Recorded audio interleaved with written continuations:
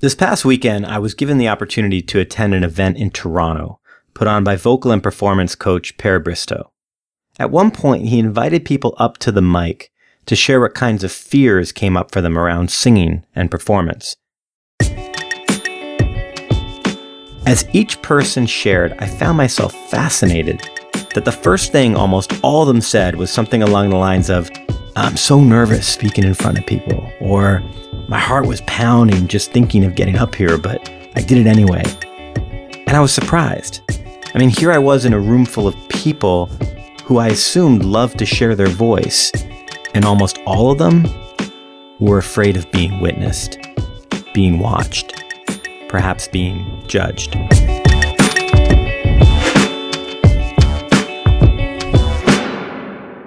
Vulnerability is the first date after my divorce. Vulnerability is starting my own company. Vulnerability is taking responsibility. Brené Brown is a research professor, author, and speaker, and her TEDx Houston talk entitled The Power of Vulnerability has been viewed over 20 million times. Through that talk and her subsequent book, Daring Greatly, Brené has become the most renowned person on the topic of vulnerability. And I will add that my brain and soul are usually left in some combination of soaring and reeling every time I hear her speak. Here she is in an Inc. magazine interview giving her definition of vulnerability. The definition I use in my work of vulnerability is simply uncertainty, risk, and emotional exposure. Vulnerability is about the willingness to show up and to be seen even when there are no guarantees. And it's interesting to me. I feel that in some ways the word is thrown around these days without the empathy or understanding of how challenging being vulnerable can be. You know, people will say, "Hey, you need to be more vulnerable," in the exact same way they might say, "You need to drink more water," or "You should wash all your fruit before you eat it." For my part, I can understand the resistance around being vulnerable, the defensiveness. Regardless of how some of us might now use the word or think of it, its definition contains phrases like the inability to withstand the effects of a hostile environment, a compromise or lacking, susceptible to being wounded or hurt. None of that sounds very fun. Add to that we are asking people to expose themselves in a world that seems to have less and less mercy. But here's the thing. We can't dismiss vulnerability. Most of you listening today are creatives, entrepreneurs, leaders. You must realize that vulnerability drives your success. It feeds creation, fuels innovation, dissolves barriers, and expands presence. As Brené Brown put it, though her intention was to outsmart vulnerability, instead, it became the thing that fundamentally really changed the way that I live and love and work and parent. And even those who think, "I don't need to be vulnerable, that's not for me," well, you're simply wrong. Because one of your core needs as a human, neurobiologically, is connection. Without vulnerability, there is no connection. Connection is why we're here. It's what gives purpose and meaning to our lives. This is what it's all about. And so this week, we are going to get vulnerable. We're going to take a walk through what vulnerability is, why it's scary, how we can reframe it, and why the world so desperately needs it. Welcome to Where There's Smoke, the show where we explore self-development through the lens of current events, sports, and pop culture. On this week's show, we're getting vulnerable. Heart Leadership speaker Bobby Umar shares his vulnerability with us, and more details on Where There's Smoke events in Toronto, Vancouver, Chicago, and New York all this month. My name is Brett Gaida, and I am your host.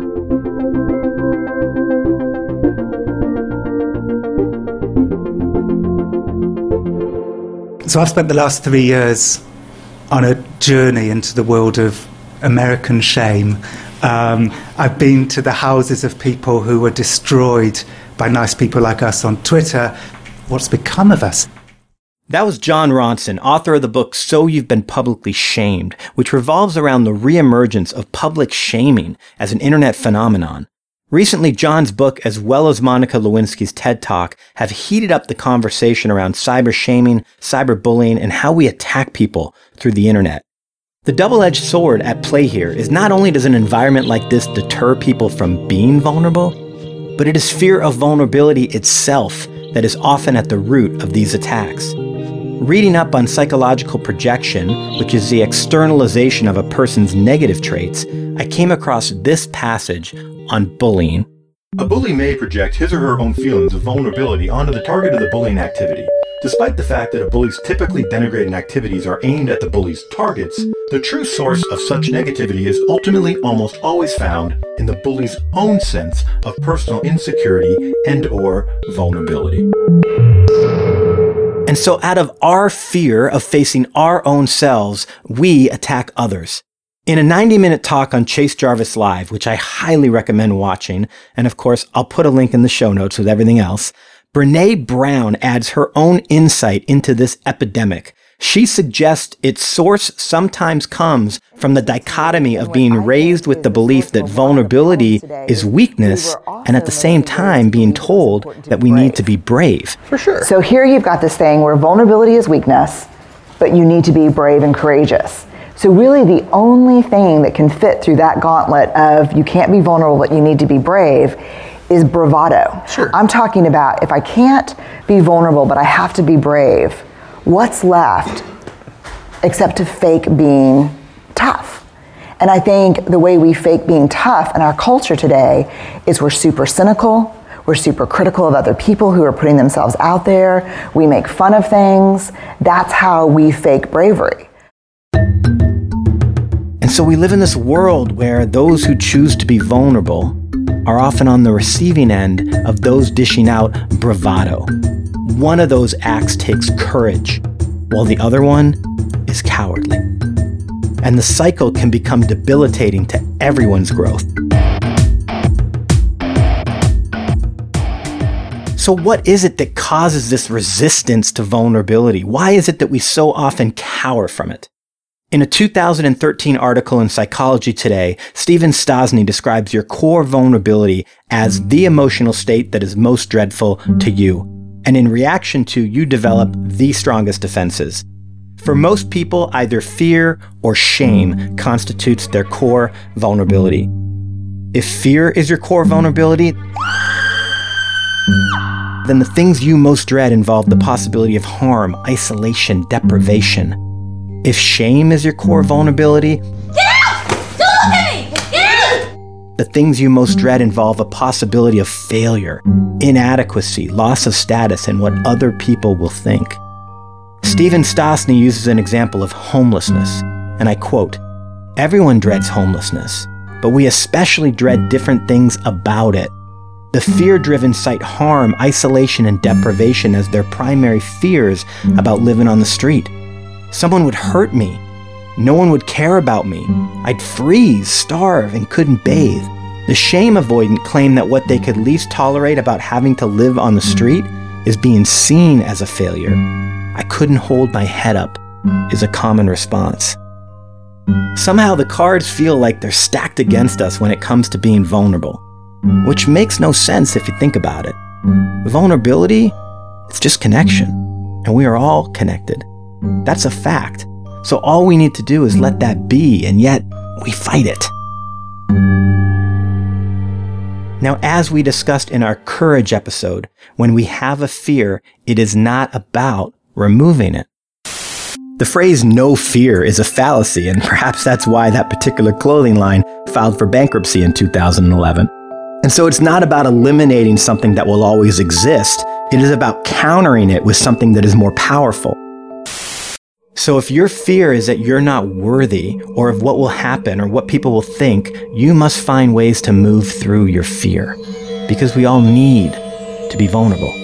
We need to connect, and we can do that in many ways. You know, vulnerability does not have to be a conversation with someone, or directly telling someone how you feel. Different people find different ways to be vulnerable, but in the end, our goals are the same. In 2004, I released an album that was as much a confession as it was an artistic endeavor. And before Nick and I started Where There's Smoke, Nick hosted a podcast called 1 Degree of Separation, and of his own admission, it was as much an avenue of vulnerability as anything. And other people do this through filmmaking, poetry, landscaping, personal fashion, home decoration. There are infinite ways to show up and be seen, to let the world know who you really are, regardless of who they think you should be. But this process of opening up, of being vulnerable, it takes guts, right? Because as we just said, there are people out there like snipers on rooftops just waiting to take you out, just waiting for you to give them something to attack. Being vulnerable is about being honest with the world, about how you feel and who you are. Caitlyn Jenner, stepping out for the first time in the pages of Vanity Fair. Perhaps the most obvious recent example is Caitlyn Jenner. Think of the enormous pressure she must have felt to be the person that we wanted her to be, to simply stay the course of our expectations of who she was. In one of the released excerpts of her Vanity Fair cover story, Caitlyn truly highlighted the importance of finding strength to be vulnerable when she said, "If I was lying on my deathbed and I had kept this secret and never did anything about it, I would be lying there saying, you just blew your entire life. You never dealt with yourself. And I don't want that to happen. You only get one shot at this whole life thing. And while you could spend time dealing with how you think everyone will respond to you, in the end, as Caitlyn said, you need to deal with yourself. And while in Caitlyn's case, there were some who took their shots, it's pretty clear that she was rewarded for her honesty by people who just wanted her to feel comfortable being herself. Guinness World Records has confirmed that Jenner now holds the title for the fastest time to reach 1 million followers on Twitter. The title was previously held by President Obama, who joined Twitter a couple weeks ago. There will always be critics, always be bravado. That's easy. Yet as hard as their words may land at times, we can't just shut everybody out, because in doing that, we become them in a way. Again, here is Brene Brown in conversation with Chase Jarvis. When you don't care at all what anyone thinks, you lose your capacity for connection. When you are defined by what people think, you lose the courage to be vulnerable. There is a need for balance, an awareness of what you are letting in and out. When people are struggling with handling negative feedback, the first question I always ask is, tell me how you take in positive feedback. And what I almost always find is that people who take negative feedback really personally also take positive feedback really personally. Think about it. Someone says something vaguely positive and they soak it in. They love it. And then they expect to somehow block out the negative. But it's like the aperture of a camera. The more light you want to let in, the wider you open it up. Well, if you do that, then feedback, both negative and positive, will flow in and be absorbed at the same intensity.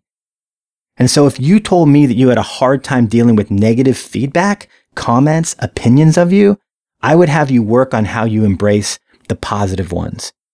Tone that down and the aperture narrows. These days, I feel like I have much more courage to be vulnerable. But I wasn't always that way. And I especially wasn't that way in positions of leadership or any scenario where I wanted people to respect me, follow me. In those situations, I had definitely bought into the idea that vulnerability was a weakness. And that to be an effective leader, people had to see me as someone who had it all together. But that all changed with an experience I had back in 2003. I was leading a staff of about 25 people for a 4-day personal development course happening in San Francisco. We were about 6 weeks out from the event, and I hosted our first meeting at my house. I had this small back deck, and we all squeezed in, 20 people sitting shoulder to shoulder. We would often start these meetings by having everyone share how they were feeling, what was going on for them. I started by sharing how excited I was about the class and a bit about how I was feeling personally in my life, and then we started to go around the circle. And one by one, people shared. And as they did, it was just so blah. You know, everybody was saying the right thing, but nobody was saying the real thing. There was this shallowness to the shares, no vulnerability, no connectivity. Now, what this group wasn't aware of, and what I haven't shared with you yet, is that at the time, I was going through one of the toughest experiences I've ever grappled with. And I had a ton of shame around it. And I didn't want to share my shame with anyone, especially these people. I feared that they wouldn't respect me. I couldn't lead them if they realized how messed up I really was. But at the same time, as we went around the circle, I couldn't just sit there any longer and listen to everyone drone on about nothing. And so as it started to drizzle rain, I stopped the person talking and I just spoke. Guys, wait, I'm gonna stop you guys. I'm so sorry. I feel like none of us are really being honest right now, and that actually starts with me. Because I haven't been honest with you guys. I'm actually not doing great right now.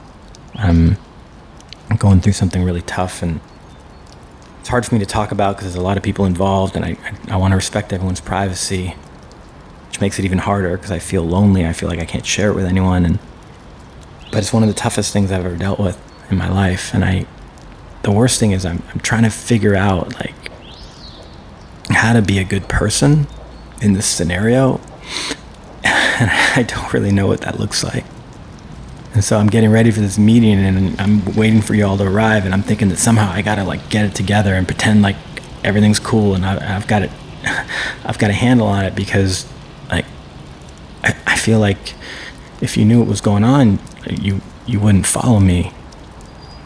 That I've got to have it together, and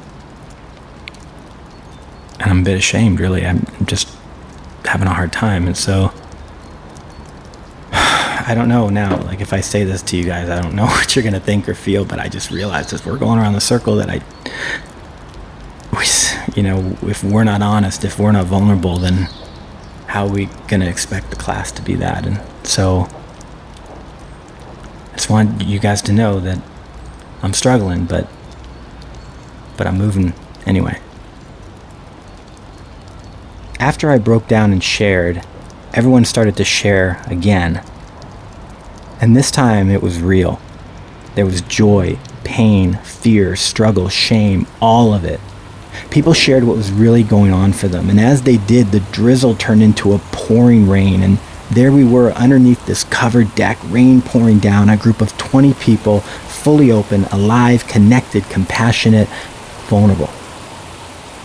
And we went on to create an amazing course for the participants involved. And it all started with that one moment on the deck, in the rain. I learned that day that you don't need to be perfect to be a leader. People won't follow Superman. They want him around for protection, but they can't relate to him, understand him.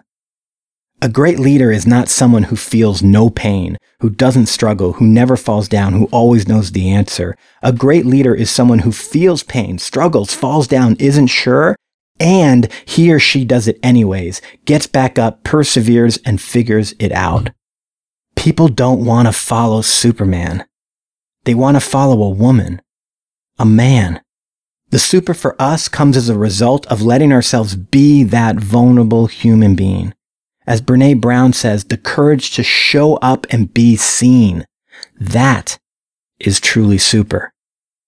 And in those situations where others try and make you feel less worthy, remember, in most cases, those attacks on you are really veiled screams for help.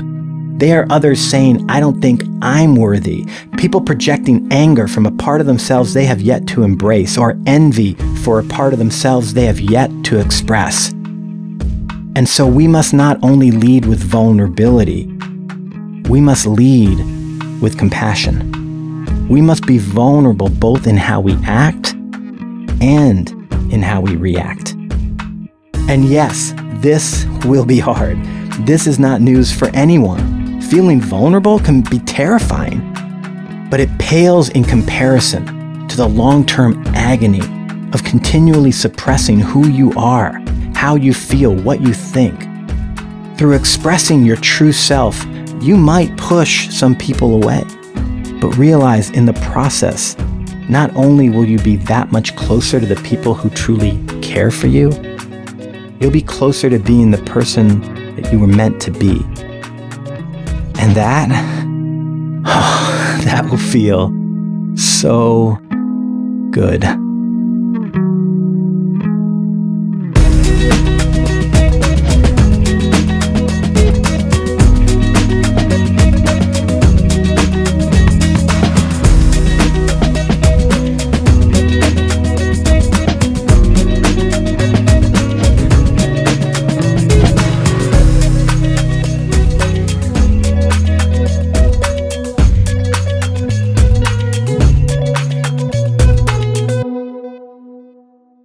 Hey, listeners, Brett here. So as we mentioned last week, Where There's Smoke is starting to do meetups and live events. I was thinking this segment should be called Where in the World is Where There's Smoke. Do you guys remember Carmen Sandiego? Where in the world is where there's smoke? So, if anyone out there wants to mock up a theme for this segment based on that, we would totally use it. Anyways, full information on all these events will be going out in an email this week and in following weeks. So be sure to join our mailing list on our website. We'll also be sharing info on FB and Twitter, though you could easily miss it there. All right, here we go. So first off, Toronto, this is new. Thursday, June 18th. This event will be a presentation and social. I will be doing a 30-minute talk, followed by a Q&A, followed by socializing and connecting over refreshments or cocktails. Location to be announced this week. It will be in the downtown core. Vancouver, Wednesday, June 24th. This will be a meetup and social. Lots of conversation over food and cocktails. The location is Nickley's next door in Gastown. It's owned by a great friend and a fan of the show, so I know he's going to treat us all like royalty. This will be happy hour rolled into the evening. So come at 6 p.m., come at 8 p.m., whatever, we will be there. New York City, Thursday, June 25th. Now, last week we said it would be on Friday. It's now moved to Thursday, June 25th. This will also be a social meetup, conversations, and cocktails. Location is being confirmed, though it will be in Manhattan, and this will also be a happy hour into the evening event. So I'm thinking start time will probably be about 5:30-ish. Lastly, we announced a meetup in Chicago with Nick and I last week, and unfortunately, some things changed in my schedule, and I'm no longer able to get to Chicago in this trip. However, Nick will be there, and he would love to meet up with you for coffee, conversation, cherry Coke Zero, whatever. And I can tell you that Nick's time is worth mucho dinero, so if you can steal some of it for free in Chicago, do it. Email us or tweet at Nick to arrange a meetup in Chicago. Again, be sure to get on our mailing list to receive complete details of these events and future events. We so look forward to meeting all of you out there in the world.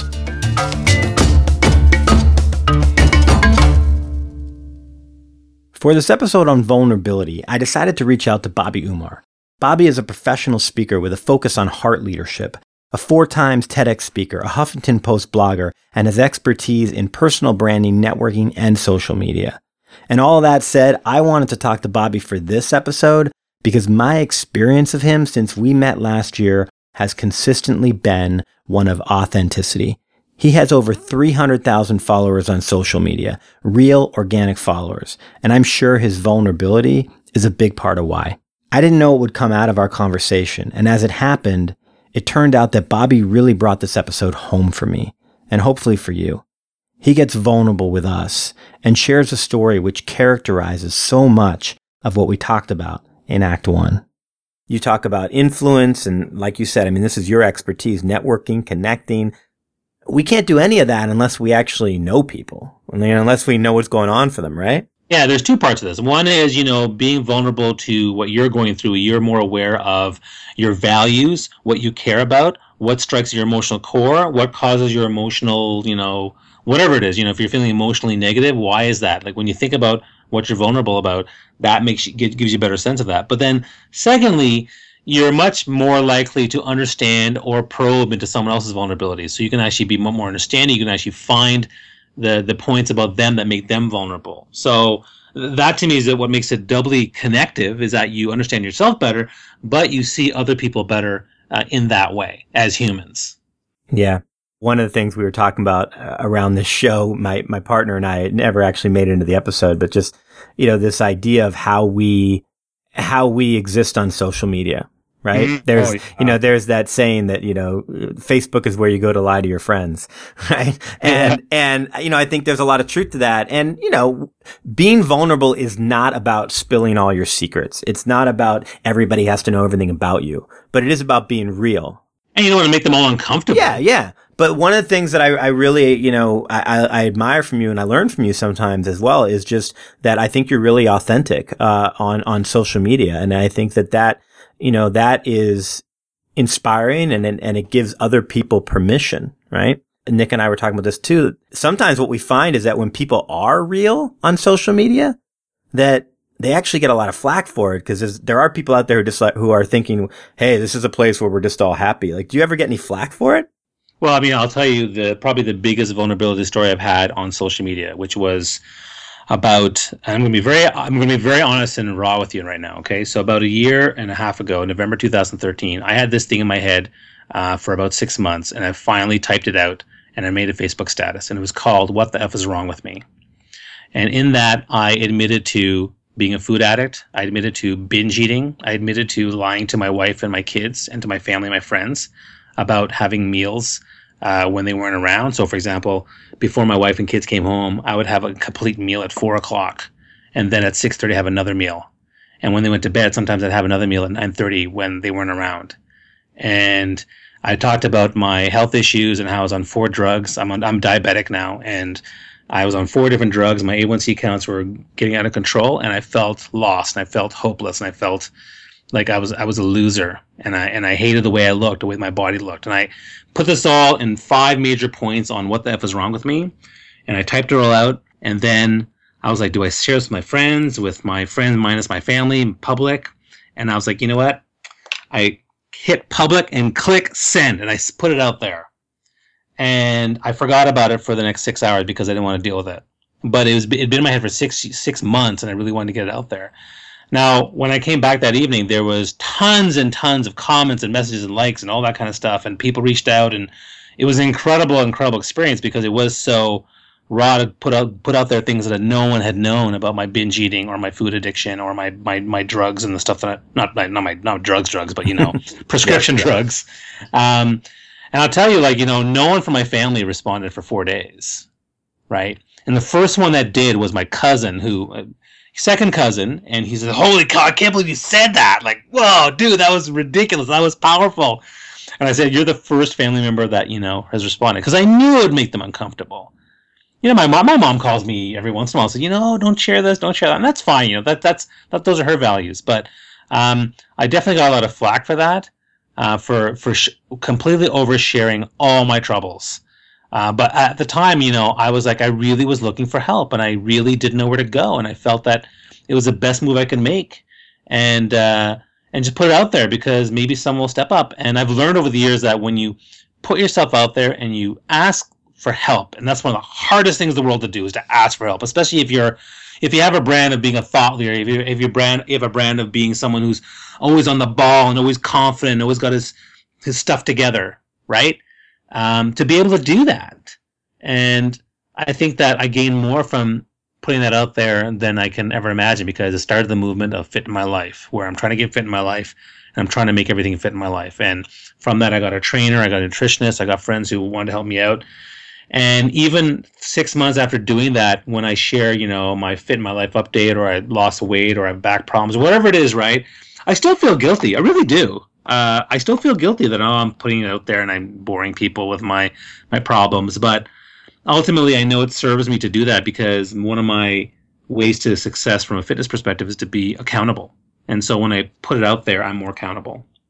Yeah. I love that, man. And I think that's, one of the big things that I just pulled from that when we talk about vulnerability, and vulnerability is connection. And people who listen to this show know that, my motto, and it's kind of becoming the motto for the show, is that we're all in this together. And yeah, people can't support you if they don't know what's going on.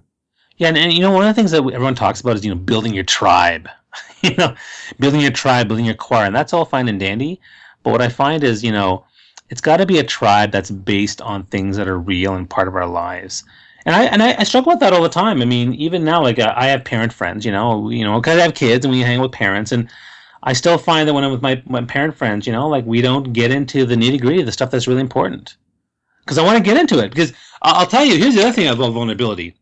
Every time I open up about health problems, I find dozens who have health problems. Every time I opened up about my career feelings and feeling lost and feeling constrained or feeling trapped, there were dozens of people who felt that way. And even deeper, every time I opened up about things like my food addiction or infertility problems, there were dozens of people who were like, "Wow, you have infertility problems too." So nice to be able to talk about it, because it's such a deep personal topic. Everybody has marital problems. Everybody has a lot of people have fertility problems, and we all have marital problems. And when I share some of my struggles, where I'm struggling too. But the thing is, we go about our whole lives, and we meet all these parents and their friends, and we talk about our kids and the challenges we have, but often it's very surface level. We don't actually get into the real nitty gritty, because I find that when I actually open up about these things, fertility and marital problems and communication problems and relationships and children, and things that make us angry about that, then I find a dozen more who come out, and that's the tribe that becomes way more powerful and way more valuable to me than the ones that aren't willing to talk about anything. I want to thank Bobby Umar for not only taking the time to speak, but for showing up and letting himself be seen. If you want to be better in this world, Bobby is worth spending time with. Find and follow him on Twitter. Search for Bobby Umar. That's UMAR. I encourage you to check out his website, rayallen.com. That's RAEALLAN.com. And while there, take a look at two things. One, a 12-week networking mastery coaching program that Bobby just launched. People throw around the word networking all the time, but few people really get it. Bobby does, and he can help you. And number two, his Discover Your Personal Brand Conference, which is happening in Toronto in August. 2 days, speakers, keynotes, panels, workshops. I'm going to be there. It is going to be tremendous, tremendous value. Check that out. Thank you again, Bobby, for taking the time and bringing so much value to today's show.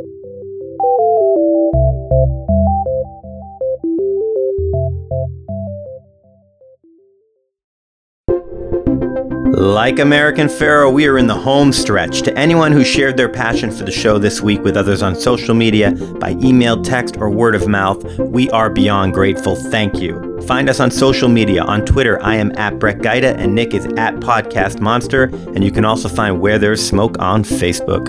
For the Twitter love this week, thank you, Heather Parody, Sandra Montanino, Eric Jorgensen, and at Cabaret Fit. Many great iTunes reviews this week. A few shout outs. Don Hutchinson from the USA, Alex Kipp, Hey, I Care, 13 Victor C, who said true craftsmanship, and Glennard81, who said all I can say is wow. Join our mailing list by phone. Text the word SMOKE to 66866 and you'll be in, or go to our website, www.wherethere'ssmoke.co. There you will also find a link to show notes, which includes a list of all the clips used in the show. Every week, Brett Gaida and Nick Jaworski have the guts to show up, be seen, conceptualize, craft, construct, and release Where There's Smoke to the world. If you're interested in working with Nick and Podcast Monster, check out podcastmonster.com. You want me to come do a talk, workshop, training, or just buy me a coffee? Send me an email at connect@wherethere'ssmoke.co. Our theme song was written and performed by Des McKinney, with additional music by Kevin MacLeod, Broke for Free, and a few others. Check the show notes for that. Our MVP of the week is definitely Brene Brown. Her research and perspective in vulnerability is unparalleled. Don't let her TED Talk be the only thing you see or read from her. And finally, a public service announcement. Remember, vulnerability is about having the guts to show up, not about spilling your guts.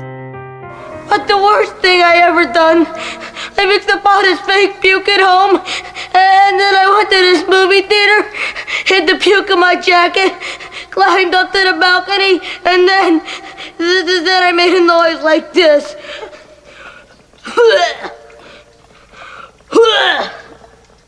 Take care of yourself out there. We love you.